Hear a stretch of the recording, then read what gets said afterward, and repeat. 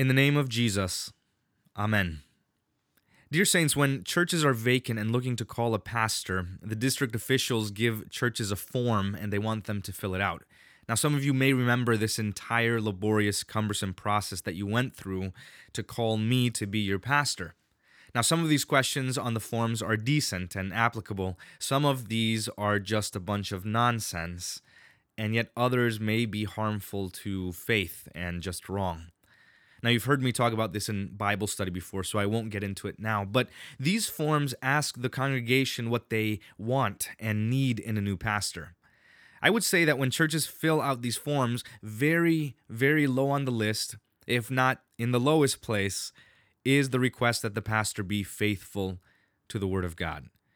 Now, if I ever accept another call, if I'm ever defrocked or I die, I'm giving you the answer for what you should be looking for in a pastor ahead of time. That is the right answer. When you get this form again, you need a pastor who is faithful to God's word. That's it. The other things don't matter. His age, his name, his family, his personality, so on. The most important thing is that he is faithful and loyal to the word of God. Now, I could preach an entire sermon on what it means to be faithful to the Word of God, and I think in other ways I have, but that's not the point of this sermon, at least not the entire point of this sermon. What I'm getting at is this. When churches fill out this survey and form, the congregation almost universally writes down this, that we want a preacher who challenges us to grow in the scriptures and moves us beyond where we are currently. We want to grow in the faith. This is what nearly every congregation says they want. Scripturally based, confrontational preaching. They don't just want to learn new things, they want to grow in ways that they haven't considered before. Now, that, of course, is what most congregations will say, until the preacher stands in the pulpit and actually challenges the congregation and confronts them with the word of God to grow in a way that they weren't considering before. And so the pastor preaches what the Bible says about the Lord's Supper and how only those who are examined by the pastor receive the Lord's Supper, and about how God hasn't given women to read the lessons or give and distribute the Lord's Supper, or about how those who live together before marriage should leave their life of sin and get married. And when the pastor confronts people and tells them that they need to repent of their sins, the ones they have been doing, the ones that have been done. And when this happens, then people aren't so happy anymore. They sort of regret what they said they were asking and looking for in a pastor. And all of this is because the pastor is simply preaching the Bible. No one has to try to attempt to make the Bible challenging or confrontational. The Bible is challenging on its own. The word confronts our sinful nature. Okay, today's gospel lesson is no different. This is a text that is challenging in two ways. Now, no one really has a problem with the first part of the text where Jesus says in John chapter 20, "Peace be with you." But it's the last part of the text that troubles a lot of people. And the first way that it troubles people is when Jesus tells his disciples, now turned into apostles, that is, sent ones, he says this. He says, "If you forgive the sins of any, they are forgiven." And here's what that text means for you. Your pastor speaks for Christ, and he forgives your sins. Now, people don't like this. Our doubting, sinful nature doesn't like this one bit. At the beginning of the service, we have the confession and absolution. And after you confess your sins, I, the pastor, say, "In the stead and by the command of my Lord and Savior Jesus Christ, I forgive you all your sins in the name of the Father and of the Son and of the Holy Spirit." And when most people hear this, when a good number of Christians who visit us hear this, the first thought that crosses their mind is, well, who does this guy think he is? Who does he think he is to say, "I forgive you all your sins. I didn't sin against you. You're not God. You didn't die on the cross. You're a sinner just like everyone else. You have no right to talk in such a way. Now, these thoughts have been around for quite some time. In fact, there's a sermon written by Charles Spurgeon. He was an English Baptist preacher from the 19th century, and he's considered by many Christians to be the prince of preachers. That is, he's one of the most famous preachers ever.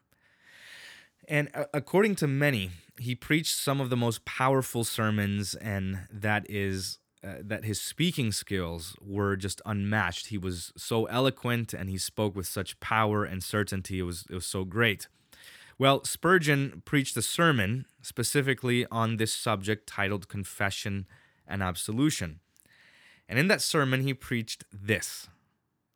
He said, "The idea that any man can give the forgiveness of sins to another person is pure papistical nonsense and blasphemy, and a man who teaches it ought to be condemned." He preached that in a sermon, a very long one. And a lot of people have followed his opinion and now believe the same thing.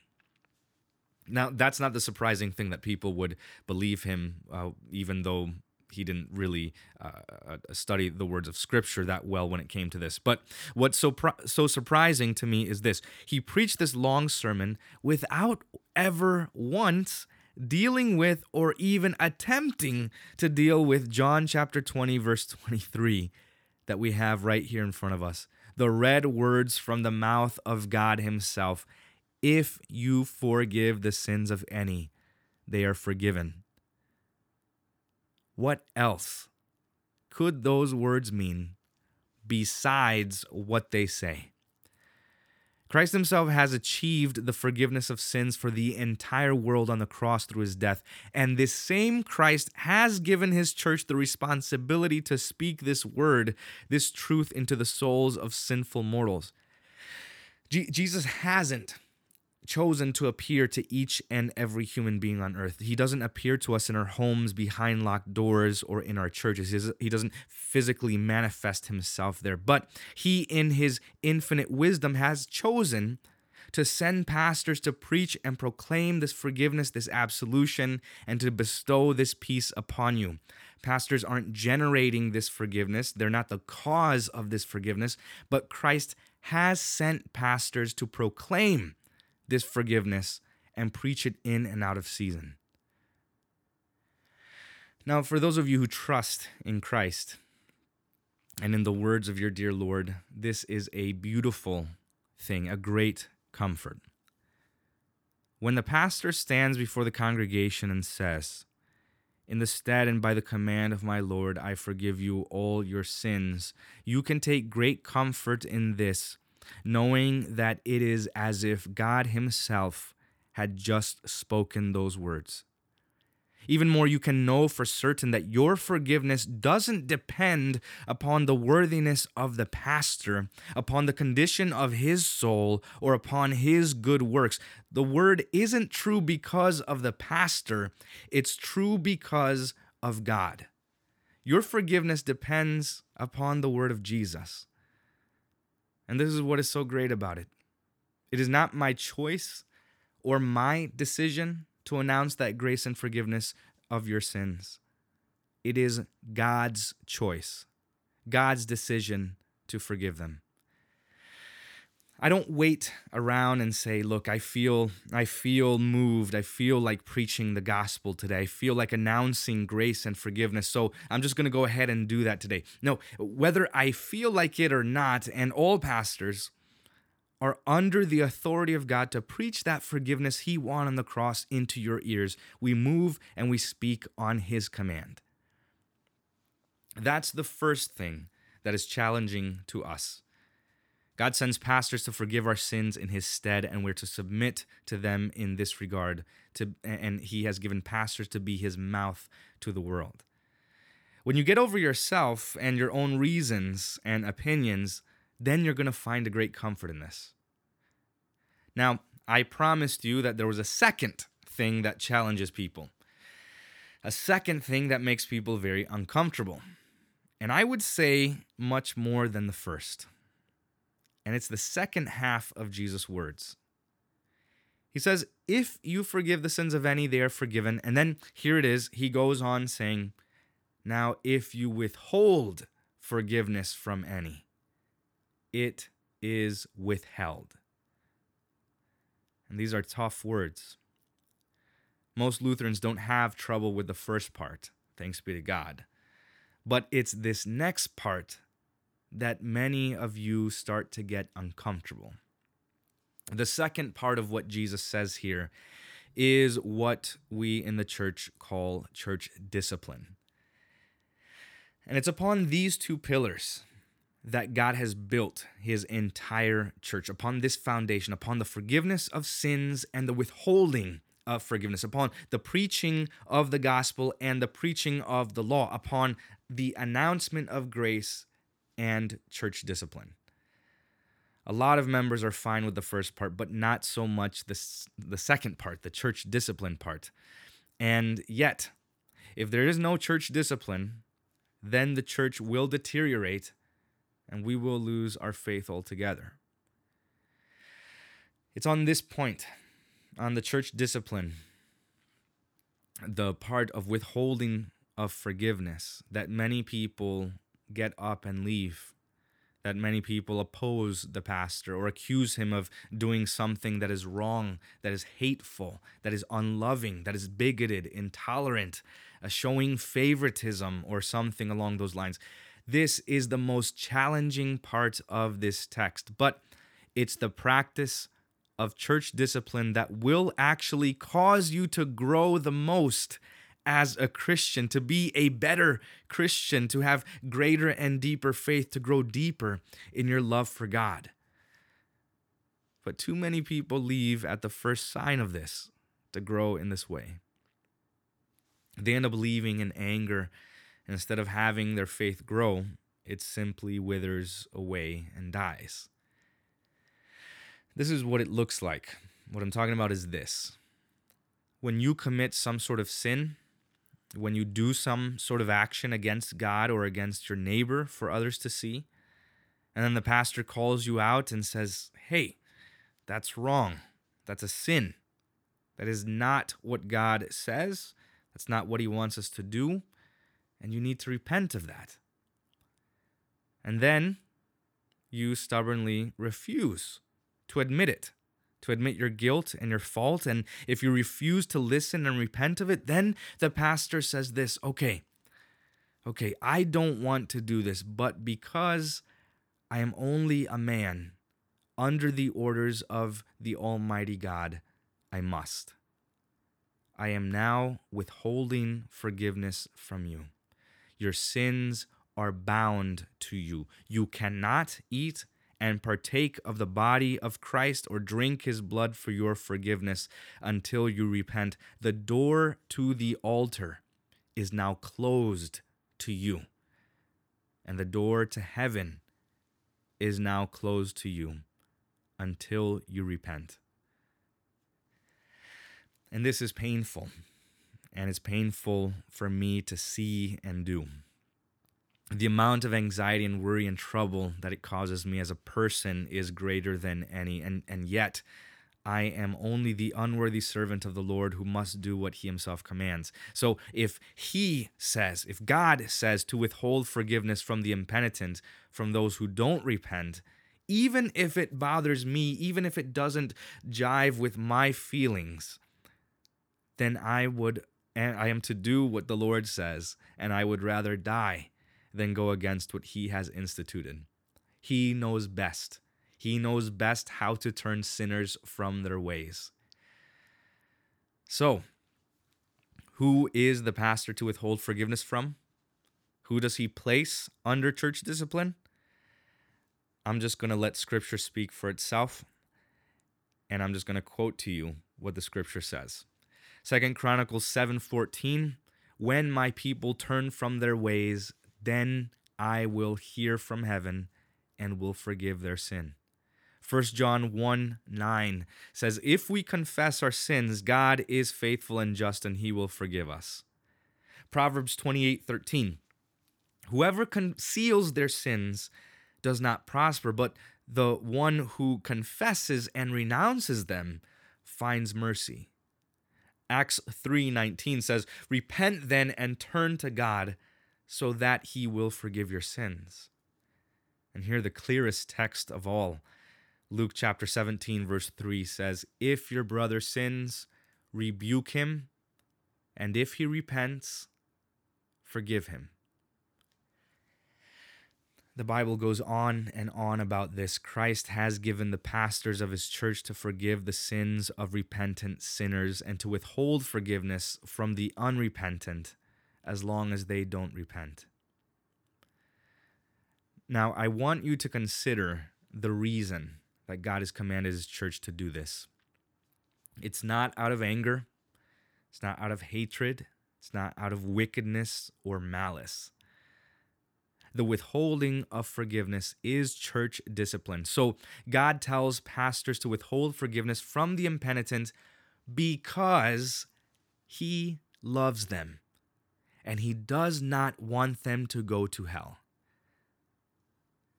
Consider what Hebrews chapter 12 says. It says, "My son, do not regard lightly the discipline of the Lord, nor be weary when reproved by him. For the Lord disciplines the ones he loves, and he chastises every son whom he receives." It is for discipline that you have to endure. God is treating you as sons. For what son is there whom his father does not discipline? He disciplines us for our good, that we may share his holiness. For the moment, all discipline seems painful rather than pleasant, but later it yields the peaceful fruit of righteousness to those who have been trained by it.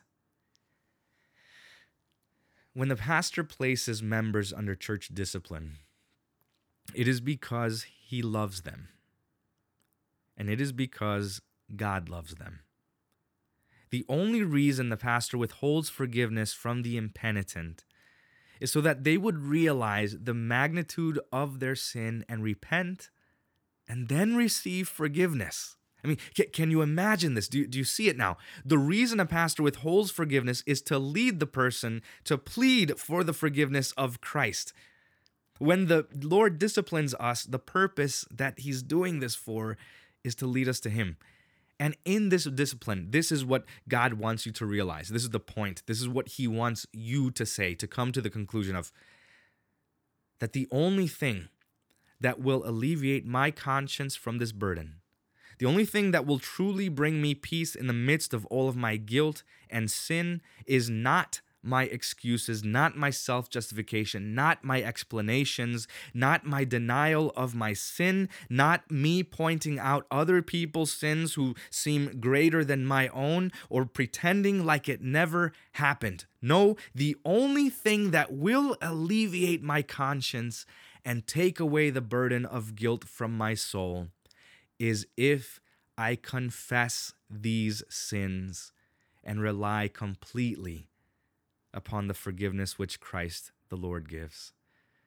That is the only thing that will give me peace.